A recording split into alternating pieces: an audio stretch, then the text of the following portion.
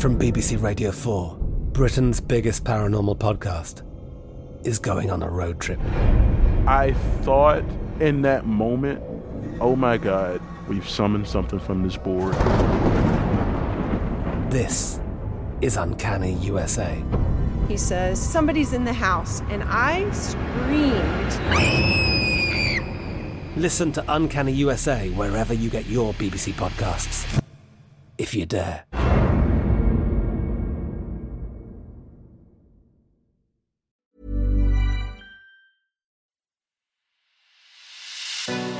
It's The Ancients on History Hit. I'm Tristan Hughes, your host, and in today's podcast we are talking about an ancient Arabian warrior queen called Mavia. She was the leader of a people called the Tanukhids. At one time she was an ally of Rome, but at another time she was also an enemy of Rome who staunchly defended her people. Now, to talk through the life of Mavia and why she was such an important figure in the history of pre-Islamic Arabia, I was delighted to get on the show Dr. Emran El-Badawi from the University of Houston in Texas. So without further ado, here's Emran.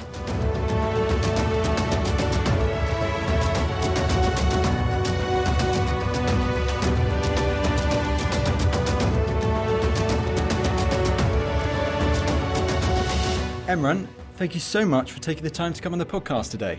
Tristan, thank you so much for having me. It's a pleasure. Now, Queen Mavia, Emran, as we were discussing just before we went live, I cannot believe that I'd never really heard of this woman in ancient history before starting doing the research for this podcast. But looking at what she did during her life against the Romans, with the Romans, and her extraordinary legacy, it's unbelievable. She was this extraordinary figure. Absolutely. The exceptional nature of Mavia, or Mavia as we know her, escapes many scholars and students of history. And when I say history, I mean those who study Roman history, the Orient, or even Islamic or pre-Islamic history. Frequently, this name falls through the cracks. And one of the reasons and one of the motivations for my most recent book manuscript, which is still under review, is precisely this impetus that what a fascinating woman to fight Rome and then join Rome, right? So I thought that this story was fascinating and that her contribution to history and to the history of the Near East, of course, and Roman history is something that has been underappreciated over the years. And hopefully that's something we can rectify. And I'm grateful to you as well for giving us the time. Well, absolutely. We're going to rectify that indeed. And it was quite interesting, isn't it, that there are so many women who do fight against Rome, but there aren't many, if any others than Mavia, who then go on to join Rome too. That was so interesting what you were saying there. It's quite unique of her. Yeah, so absolutely. And in the case of Mavia, it's maybe even doubly so. So Mavia is documented certainly within the sources that we know. I mean, so one of the sources that we rely on is Sozomenos of Gaza, who dies in 450 CE, sort of a near contemporary or a near successor to Mavia herself, and talking about her sort of exploits. Not only did she fight against Rome, in this case, Emperor Valens, but she did so for a specific purpose. And that purpose was that she wanted an Arab or a Saracen bishop. She wanted a bishop to represent her flock that were of her own ethnic background. I mean, that has ramifications, which is fascinating, right? Because Irfan Shahid, a famous historian of Byzantine world and Arabia at the same time, posits that this is sort of the early rumblings of an Arabic or an Arab church. Now, of course, those ideas are not without perpetual debate, but that's fascinating. And Mavia is sort of the mother of that movement of the beginnings of an Arabic church. At the same time, you're talking about, in this case, the 4th century, Greater Syria, the Romanorians. I mean, it's a sea of what we consider Orthodox today. That is to say, Nicene Christianity was a minority position. And for her to take that minority position and to try and spread it more broadly is also something of significance. And then a third layer you can add to this, of course, is Mavia never lost to the Romans. So she beat Valens at his own game. And she, of course, had terms and then ended up joining the legions of Rome to fight the Goths later on. So it's absolutely fascinating. Well, we'll definitely delve into all those details of her life and afterlife during this podcast, but we'll take a step back, set the scene. You mentioned that we're talking about the 4th century. And really, first of all, to set the background of Mavia and her people and her alliance and conflict with Rome, we need to first of all to go to another figure from this period, and that is, in my notes, I've got Zenobia. Emran, first of all, who was Zenobia? So Zenobia, of course, the name is a Greek name, and her name appears in sources, of course, in Greek and Latin sources as Zenobia, and is received in the Arabic sources afterwards as Zaba or Zaba, meaning hair-like or hairy, actually refers to hair. And the Greek term Zenobia, the noun itself, is Arabicized as Zainab. It's sort of this weird diminutive version of this name, which is a good Arabic name and is actually the name of one of Muhammad's daughters, and it occurs throughout early Islamic history. So Zenobia is another one of these really mythical yet historical figures that left a very profound imprint on Arabian tradition and history moving forward. She was the Empress of the East, and prior to that, the Queen of Palmyra, died probably 274 CE. And her story was, of course, similar to her successor. She was not elected, but of course, women came into power then typically because they married into power and their husband, the king, died. And that's precisely what happened. Zenobia's husband, Odenathus, was governor of Syria Phoenicia, and the province, of course, of Syria that belonged to Rome. He himself was a Roman citizen and became extremely prominent in his own right.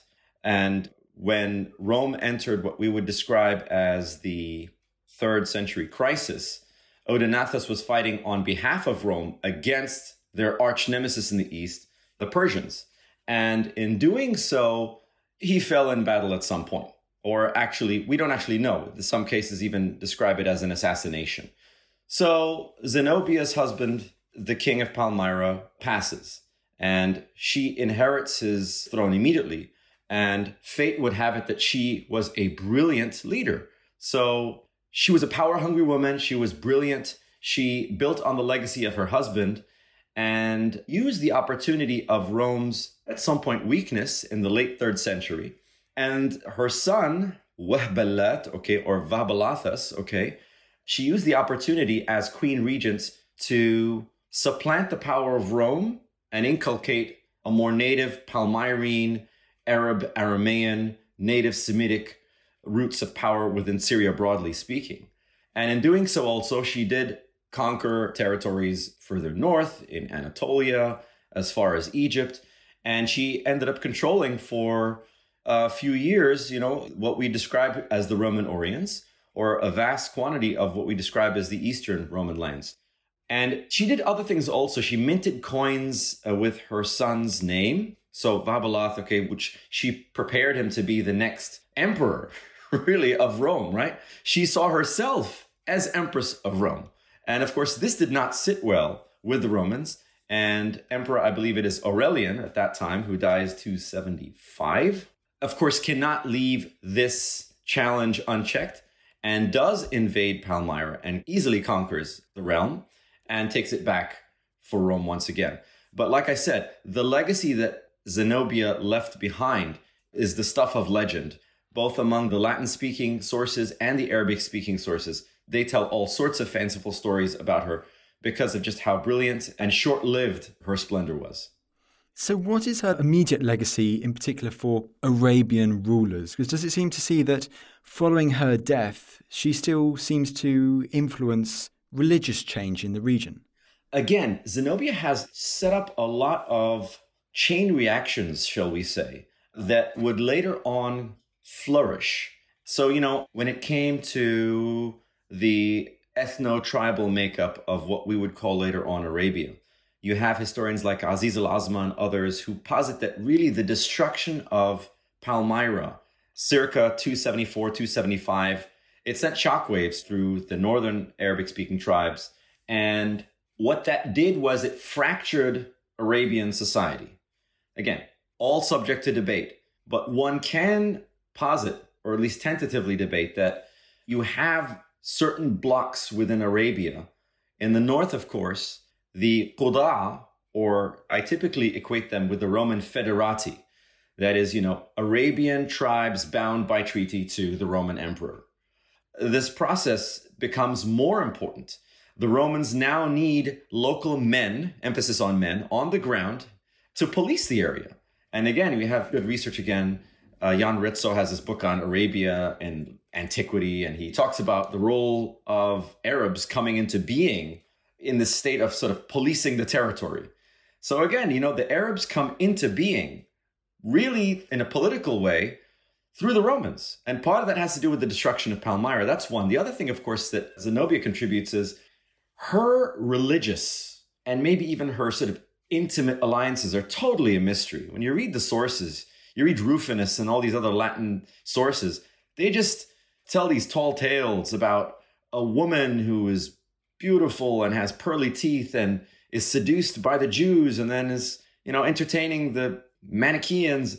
And there's a little bit of truth to that, but of course it's been caricatured. That's what the sources do for us, especially when it's men writing about women, which is something I get into in the book. But to come back again to Zenobia and her commitments and her alliances, one interesting thing is that we don't actually know anything about what Zenobia was. Was she Christian, Jewish, pagan? We don't know. So we have to assume.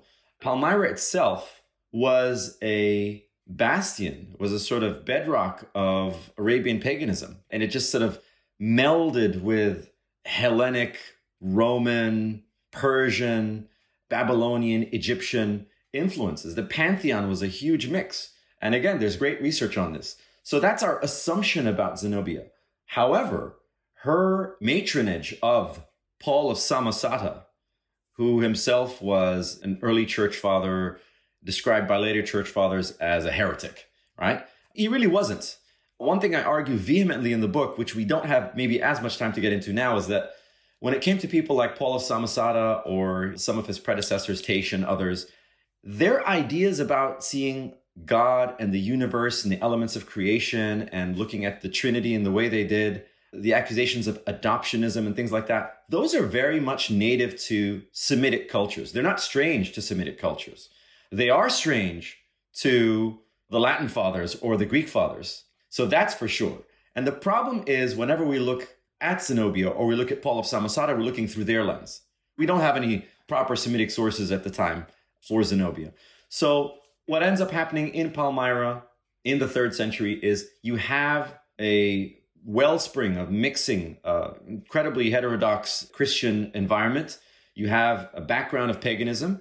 There is a small Jewish community. We have some evidence of that, both from rabbinic sources and from inscriptions later on, talking about both Odenathus and his wife Zenobia.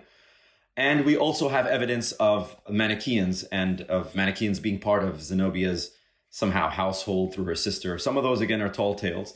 So Zenobia, of course, that world is one where you have a multiplicity of religious influences, and the ethnic influences, I would say, also tend to fracture. And Zenobia herself, of course, sets an example, which later on, I would say, for Christian fathers and for Islamic scholars later on, serve as an example of female leadership, both to be admired and usurped. So, again, many levels to consider. Absolutely. And Zenobia, this titan has fallen. And I appreciate with the sources that we have that, as you say, it's almost people writing about her or about that part of the world from elsewhere. I've got to ask a bit more about Arabia before we go on to people such as the Tanukhids, the Himyarites, because please correct me if I'm wrong, but does it feel as if in the late 4th century, there seem to be these polarized coalitions, this split which has emerged in Arabia and Syria between particular groups? If we're talking about the 4th century, absolutely. So, I mean, the intervening years between Zenobia and Mavia is certainly one of realigning of various alliances and factions. And one of the positions that some scholars have put forward is, of course, that you have the Qudaa in the north and the Ma'ad in the south, or the Federati serving Rome, and then you have the Madine Saracens, who more or less have a relationship with the Persians, but otherwise are somewhat independent. And what ends up happening throughout the 4th century is you get a crystallization and a concentration of Arabic-speaking tribes in the north, specifically in Greater Syria, North Arabia. It includes tribes like, as you mentioned, the Tanukhids, Kalb, later on Ghassan, etc. Very, very prominent names that, again, they're known for serving Rome, right? Their identity really goes through that conduit. And in the south, I would say, you have an alliance between the Himyarites in the deep south, in South Arabia, and Kinda in the center. And again, these, where we say center and south, these are really interchangeable, or not interchangeable, but mutable, especially when you have nomadic tribes. But that alliance with Kinda and Himyar really stands as a block. And they build up this alliance that we call Ma'ad. So over the course of the 4th century, what ends up happening is these identities slowly but surely solidify. And this is something, again, we don't have good evidence of. We have some inscriptions here and there. But I would argue that in the north, the Qudaa alliance or coalition becomes predominantly Christian. And the Ma'ad alliance, there are certainly Christian as well as Jewish influences, but with the conversion of Himyar, the Himyarite kings, to Judaism, that I think is significant. And I think it's not significant in and of itself, because I think it is significant that the Qudaa in the north are Christian and that the Ma'ad in the south are Jewish, and that choice is also deliberate. That being Jewish, part of the Jewish identity is being anti-Qudaa, and part of the Qudaa identity is being anti-Ma'ad. This has ramifications later on when we look at, of course, what we call Ayyam al-Arab, the days of the Arabs. This is the pre-Islamic warfare that preceded Islam. Of course, it's overblown, and again, it's part of the legendary history of pre-Islamic Arabia. But I think that the build-up to it is the fracturing of Arabian society into Qudaa and Ma'ad. So it's actually quite significant. It's sort of these two sleeping giants that sort of rise later on. Two sleeping giants indeed. And as you say, they will certainly rise later on. And this kind of fills in that background to the main character of our podcast today, Mavia or Mavia. And we kind of mentioned this in our introductory talking, but let's just go back to the sources quickly for Mavia. What types of sources do we have for this figure? I would say we have 3 types of sources for Mavia. One is we have an inscription dated 425 from Anasartha, or in Arabic Khanasir, which is northern Syria, just south of Aleppo. It's dated 425, and it's a Greek funerary inscription. So someone's buried here, or some commemorating somebody there. And of course, it cites a Mavia, right? And this is understood to be our Mavia. Now, the name Mavia does occur a handful of times, broadly speaking, in the Arabic sources. But if we back up again to the inscriptions, it's really, really rare. Like, what other Mavia could it be? And again, we have historians and scholars who have sort of debated this. And for now, the academic position is that this Greek funerary inscription in northern Syria is commemorating the death of our Mavia in the year 425. If that's the case, she lived a long life. And if she did see action maybe as early as 375, up till 425, we're talking about a 50-year reign or so. That's one source, is the inscription. The other sources, I would say, are Greco-Roman literary sources, the most important of which is Sozomen of Gaza, who I mentioned, dies in 450. He's a great source for things occurring in Greater Syria and Arabian peoples prior to Islam. He does talk about Mavia, and, he speaks, I don't want to say highly, but I think he and the other church fathers are rather relieved that she is a proto-Orthodox proponent of Christianity. And then the third source that we have, of course, are the Arabic sources. And included therein are stories of her in association with a famous legendary or semi-historical Arab poet known as Hatim al-Ta'i. And Hatim is his name. And he is of the tribe of Tai, which is again part of the Qudaa bloc. And the Syriac-speaking Christians knew the Arabs primarily as Tayyaye, the Tayyite Arabs from the tribe of Tai. So there's, sort of all sorts of echoes of, historicity here and there. But she is, in the Arabic sources, described as, in some cases, semi-queenly or, a regal wife of Hatim al-Ta'i, who is known for his generosity. He's known as Akram al-Arab. He's the most generous of the Arabs. And she's his wife. So the idea, of course, in the sources is that, there's going to be all sorts of lessons that we learn about generosity through him and his wife. Either his wife is badgering him because he's giving away their wealth, or other stories of that nature. So there are a whole lot of legends about, in the sources, Mavia bint Afzar of Tanukh. So that's her name in the sources. It's, her name is a little bit different. And her genealogy is, I think, made up. But she is associated with Hatim al-Ta'i. And this character is, I would say, of the 6th century. So the memory of Mavia from the 4th and early 5th century survives another 150 years in the memory of the Arabic-speaking sources that are recorded again, in Abbasid times. So it's kind of composite and all over the place if you can follow along. Fair enough. From one question to the next, and I apologize in advance because I do sometimes ask the very, very difficult, sometimes tricky questions at the start. And this is definitely one of them, I feel, because it's sometimes so difficult to know much about this part of a person's life in ancient history. Emran, do we know much, if anything, about Mavia's background at all? The quick answer, again, is no. And in this case, even more so, because we don't really have any sources about her other than the funerary inscription and memories later on by Greek and Arabic-speaking sources. So what have people surmised, or what have researchers proposed? We have a handful of Tanukhid kings in service of Byzantium. And we have, some of their names are like An-Nu'man, Malik ibn Fahm, Jathima ibn Malik, Al-Hawari Jathima. Again, some of these names, again, are made up. They relate to qualities of appearance or a lesson that needs to be learned. So we really don't know. Again, what are some more stories? In the Arabic sources, some of the stories about her posit that she was a slave girl and that she sort of seduced her way to the top, or she was lifted by the king, or she was part of a harem. I'm very skeptical about that. And the reason I'm skeptical about that is because these are all topoi. These are methods of telling a story which repeat themselves over and over again. The slave girl who rises through the ranks and becomes queen or head consort or something of that nature. So we don't really know. What I would say again is I think she's a noble woman. She comes of noble blood. And she was the wife of the king of Tanukh. And the king of Tanukh, again, died an untimely death. And she inherited his power. This is something, of course, we've just discussed when it came to Zenobia. And it occurs elsewhere as well. It's a pattern within antiquity where women come to power through their husbands. And both of them come from nobility. But that's just a pattern of how women come into power, typically.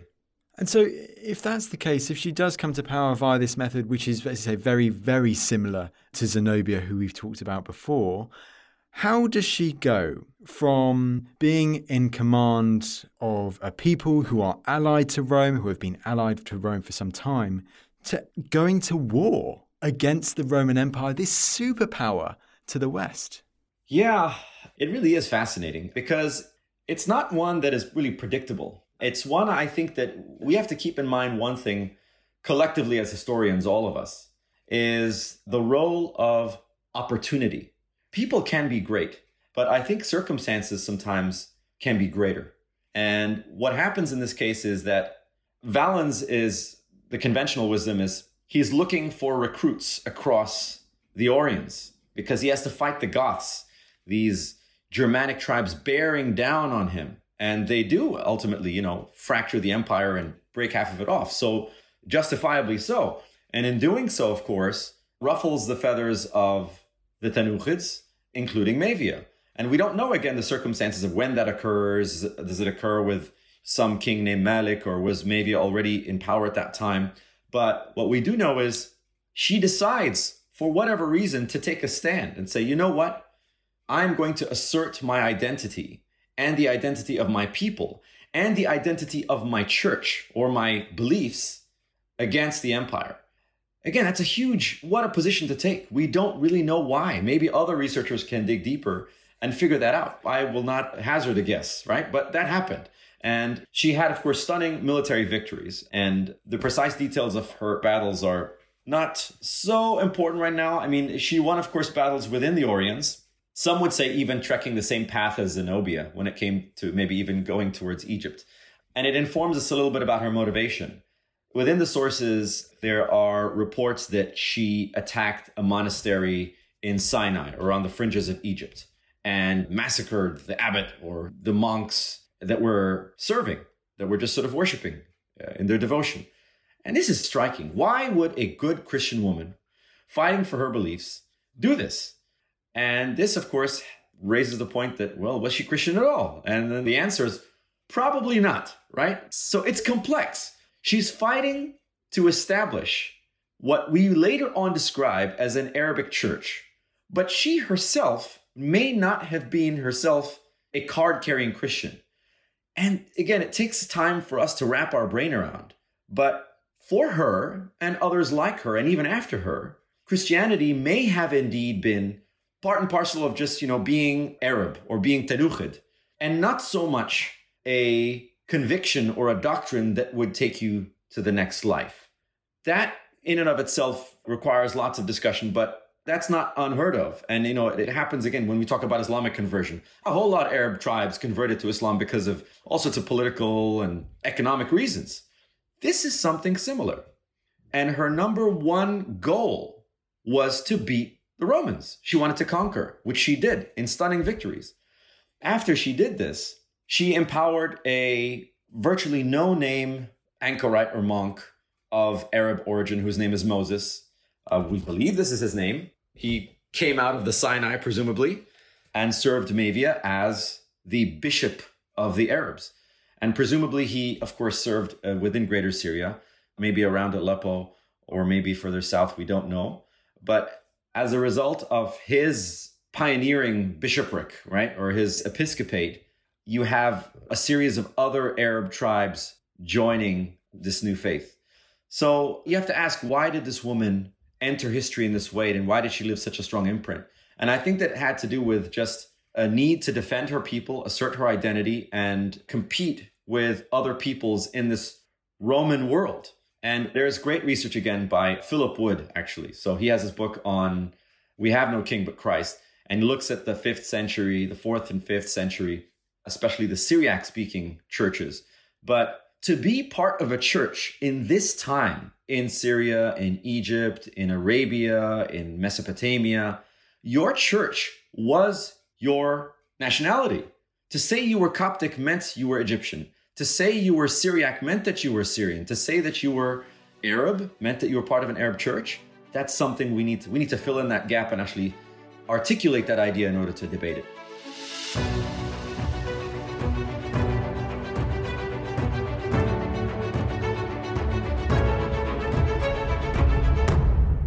There are stories to tell, myths to explore, legends that shaped the medieval world to captivate the imagination.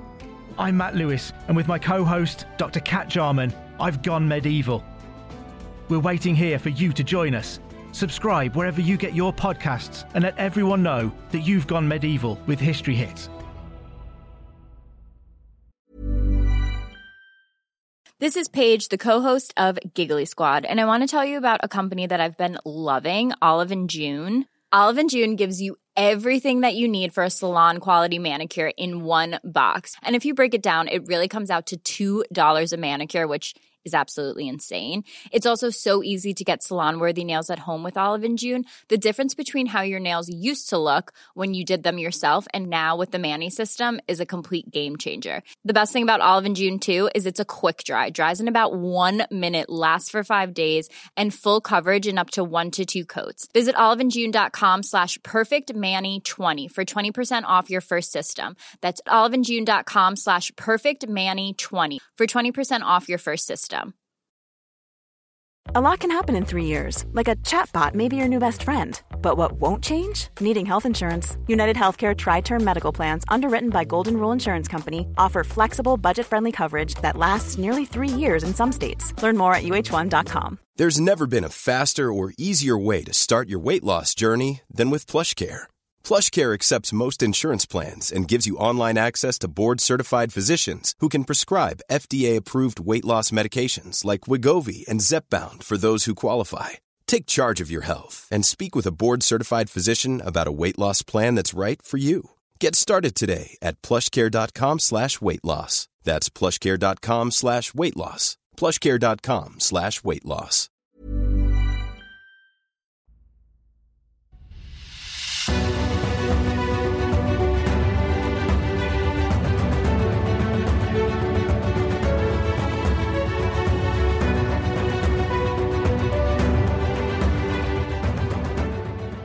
Emran, it's so interesting, and we will definitely be going back to that very quickly. But what I found really fascinating there, and this might just be my military history roots here, is that the strength of this figure and the people who followed her. As you said, she seems to win several victories. And then poor old Valens, it's not as if Mavia sued for peace. It sounds as if the Romans are the ones that sue for peace. Valens, he's already got this trouble in the north with the Goths. He'll ultimately, if my memory serves me right, he'll be killed at the Battle of Adrianople against the Goths in the late 4th century. But in the meantime, because maybe we think of the Goths too much, we forget about Mavia and the great troubles that she caused Valens, which ultimately ends up with the Romans being forced to sue for peace with Mavia in the east. Yes, so that was well stated by you, and I think it's right in its place. Military history sees, I think, a seismic moment in Mavia and with Valens as well. As you mentioned, the Battle of Adrianople is a catastrophe for the Eastern Romans, right? They lose miserably, and the Goths just sort of bludgeon them to death. Prior to that, of course, the victories that Mavia wins against Valens, you're also making me sort of think about it myself. The Romans have to come to terms with Mavia and the Saracens, right? They're not able to fight on two fronts, and they're not able to fight a foe who is so strong and prepared to fight to the death, such as Mavia and the Tanukhids. And again, there's also within the sources clues that she brought in some of the Kelbids, also her native tribe as well. The Tanukhids, of course, belonging to her husband. And other tribes as well, other tribes of the Qudaa. So the Arabs were united. You know, it's an interesting time to think about certain kinds of union within Arabia. Because I know, again, whenever we talk about Arabia and united Arabia, this is like everyone's hair goes up and it's a huge subject of debate. But I don't think it's too much to say that Valens was up against more than just one Arab tribe in an outpost. They were organized enough to stand and win. And as a result, of course, Mavia had to, of course, cut a deal. And there's a story, actually, of course, with her daughter Chasidat. And its name, of course, is a Syriac-speaking name. Also, in Semitic, has to do with love and commitment and loyalty. And so, again, the name may be real, it may be imagined. But her daughter marries a Roman officer by the name of Victor. And if it's true, this is the first marriage between a Roman and an Arab certainly of this caliber. So again, this is a moment in history, right? It's unrepeated. But this marriage does facilitate an alliance with Rome. So it's sort of like, I don't know what they say about love and war. There's all sorts of sayings. But, you have to be both a lover and a fighter to win. And I think that that's what happened here is after the military victory, Mavia does give her daughter, so to speak, in marriage to the Romans. And there's a fruitful relationship as far as we know. Her daughter Chasidat does die in battle later on, presumably, if not in Adrianople, then somewhere else in the Balkans. And then the victor, of course, does erect a funerary monument in her honor because, of course, by that time, she's a Roman citizen. That is Chasidat. So it's a very interesting saga and an epic between, the Romans and the Arabs. Valens himself, unfortunately, his legacy in Roman history is not as splendid. It's not great. Yeah, it's not great. Right? He went down in flames in Adrianople, but the Arabs lived to fight another day. No, absolutely. Let's elaborate away, because it almost seems as if, as you say, the fighting against Rome, this resistance against Rome, but then the healing of relations with this marriage, the restoring of sending troops to Rome, and you say Mavia getting Roman citizenship, it seems like she navigated it perfectly to see the sustaining, could we say, and the creation of an Arab church and what she wanted in her kingdom. Yeah, you're absolutely right. And I think that was, again, very clearly stated and underappreciated in our study of history, that you can have a woman who is relatively unknown and who can militarily beat the Romans and then make peace with Rome and then sustain an ongoing alliance. And on top of that, build a church. So this is why, again, I embarked on this project. And there are a couple of other, notes that we could consider with this respect. Namely, of course, is her legacy in the Arabic sources as well. I think there's actually more that's untapped, right? So I think that someone of this caliber and her legacy was widespread and well known. And I'll give you a couple of examples. So within the Arabic sources, we know of the kings of Lakhm, the Al-Manadhira, where a lot of their kings went by the name Mundhir. And one of them, of course, Al-Mundhir III, ibn al-Nu'man, who dies in 554. So we're talking about a little bit more than a century after Mavia's passing. His mother's name is Mavia as well, right? Her name is Mavia bint Auf ibn Jusham. Now, she's not that well known either, but she goes by the nickname Ma'is Sama. Now, that's interesting because Ma'is Sama literally means waterfall from heaven. All of these are plays on words that go back to the name Mavia or Mavia. What other Mavia do we have that is of prominence other than our Mavia? There is none. So she was famous. She was important. She was powerful. She was known to the Arabs as an icon. In the case of the second Mavia here, the Lakhmid one, I'm proposing here she planted the seeds of a renaissance and actually paganism. But that's maybe a subject for another day. But we have, of course, in the Arabic sources, as I've mentioned, stories of our Mavia bint Afzar, as she's named. She's given this legendary persona. And she has interactions with all sorts of Arab poets and conquerors and the menu of chivalrous men in Arabia.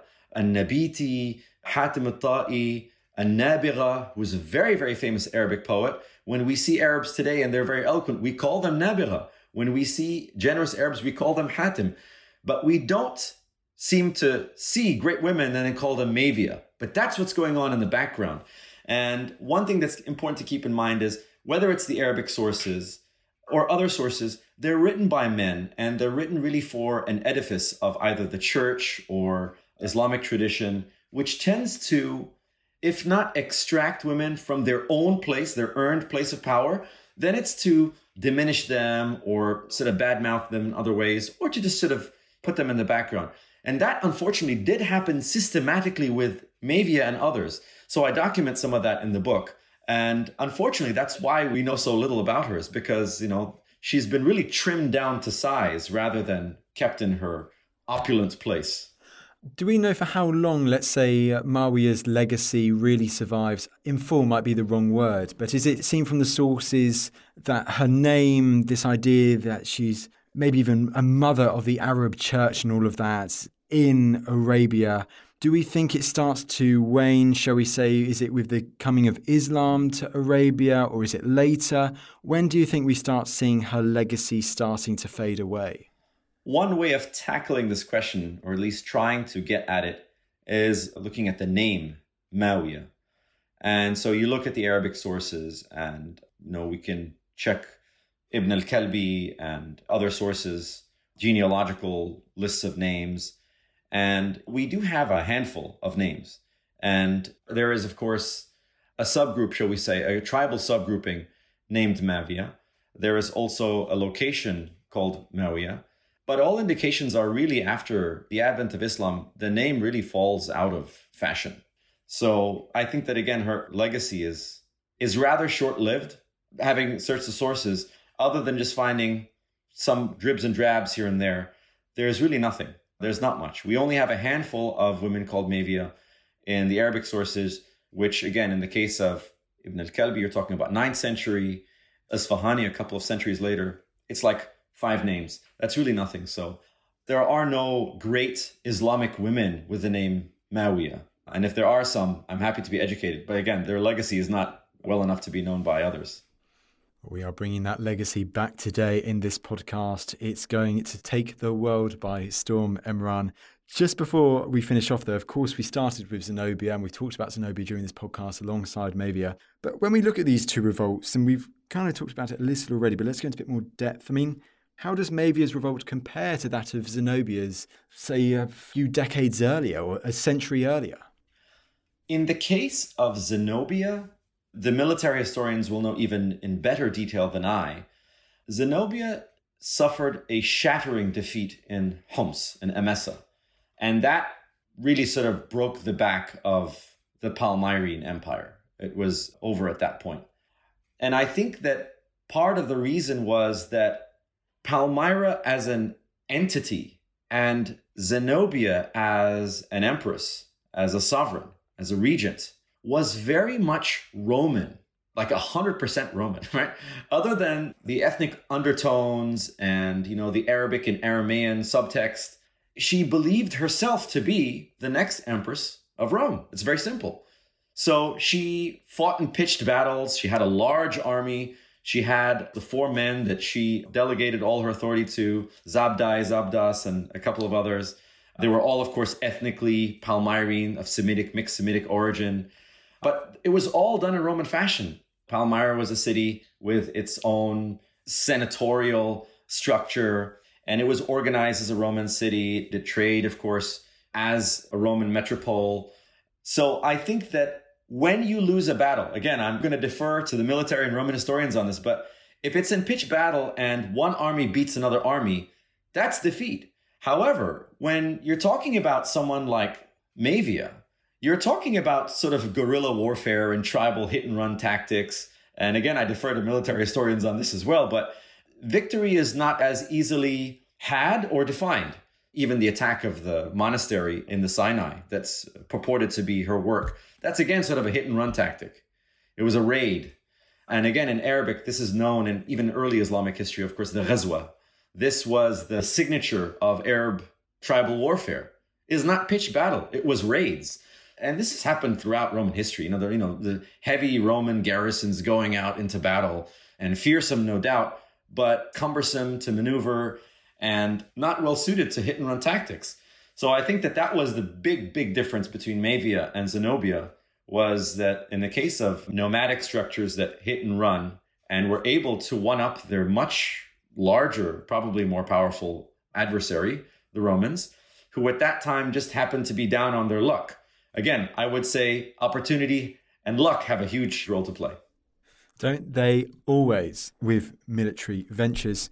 And you've also mentioned the Moses, this figure closely associated with Mavia during her life and her war with Rome and what happens afterwards. But is Mavia's close connection to a male prophet, you've mentioned Simon of Samosata before with Zenobia, does this feel like it's a theme we see quite regularly with female rulers in late antique Arabia, in late antique Near East?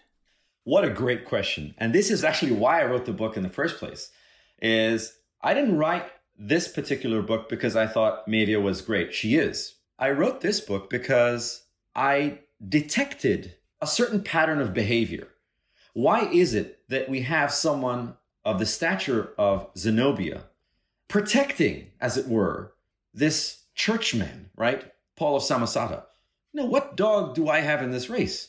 If we fast forward, if we look at Mavia again, who we've talked about extensively, and her introduction and propping up of this no-named monk named Moses. Again, what is going on over here?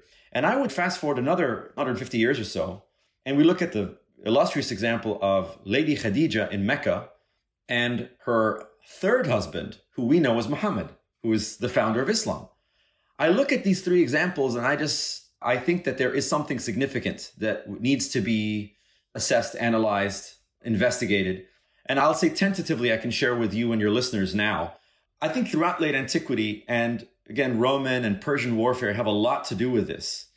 You're dealing with a society, namely Arabia, where women to a significant degree enjoyed various degrees of autonomy.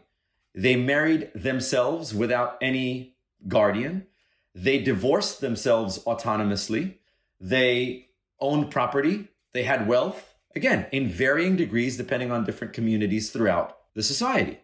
This cannot be taken for granted. When you look just left or just right, there are all sorts of complaints about, Rome being sort of limiting the role of women and conquering Etruscan women and diminishing the role of tribal structures where women are more prominent.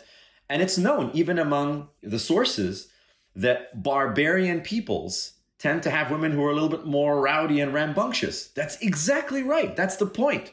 And that's what Arabia represents.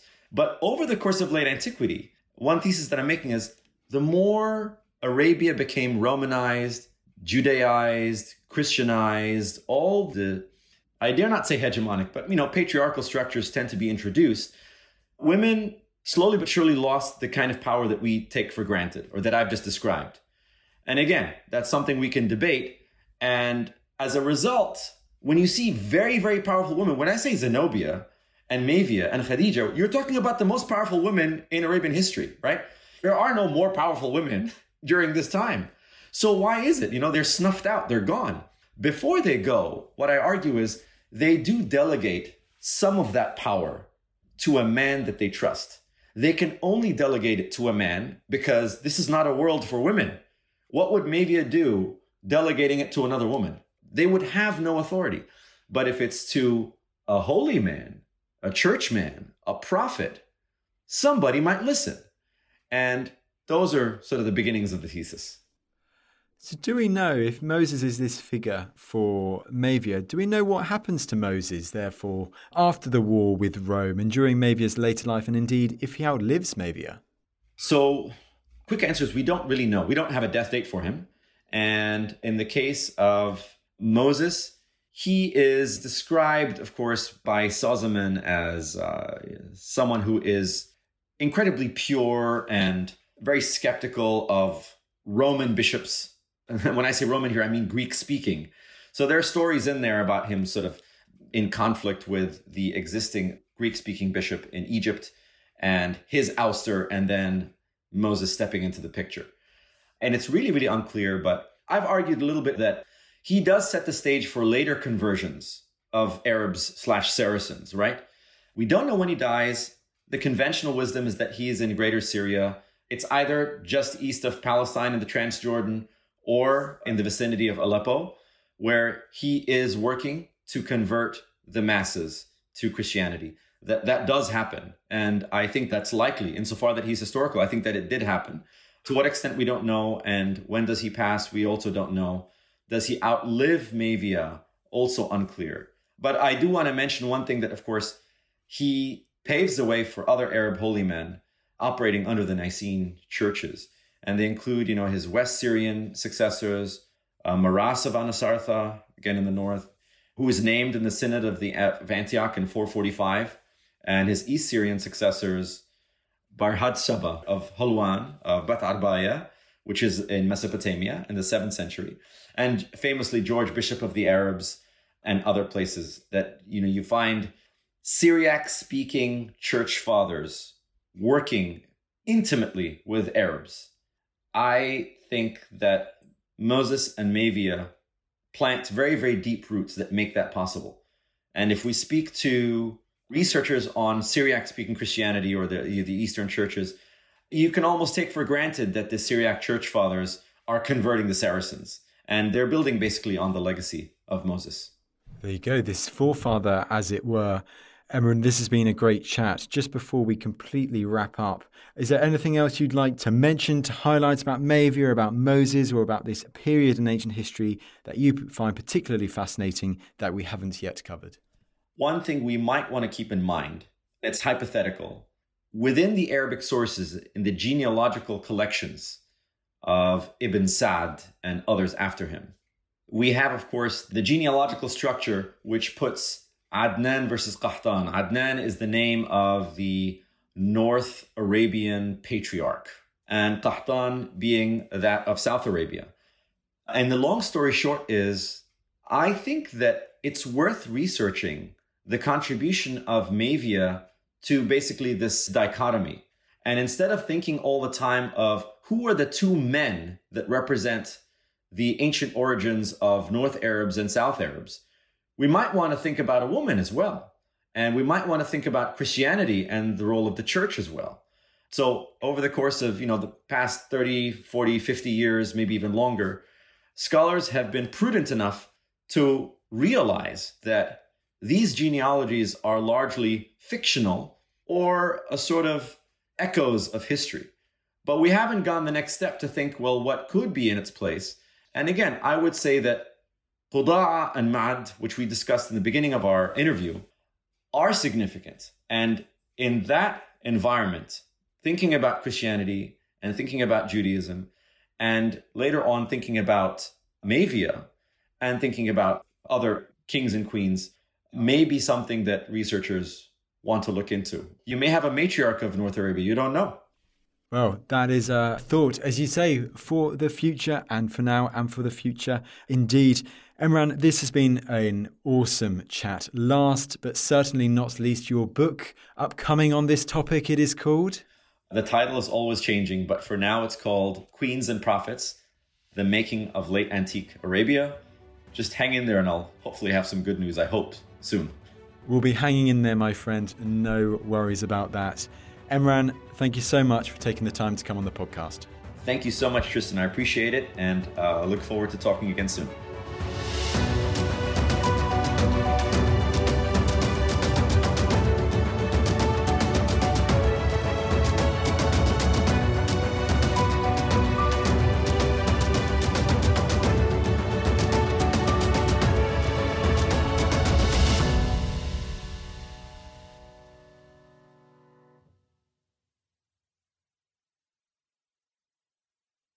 Thank you for listening to this episode of The Ancients. Please follow this show wherever you get your podcasts. It really helps us and you'll be doing us a big favour.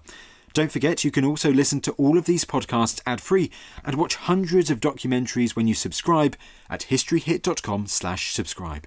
As a special gift, you can also get your first 3 months for just £1 a month when you use code ANCIENTS at checkout.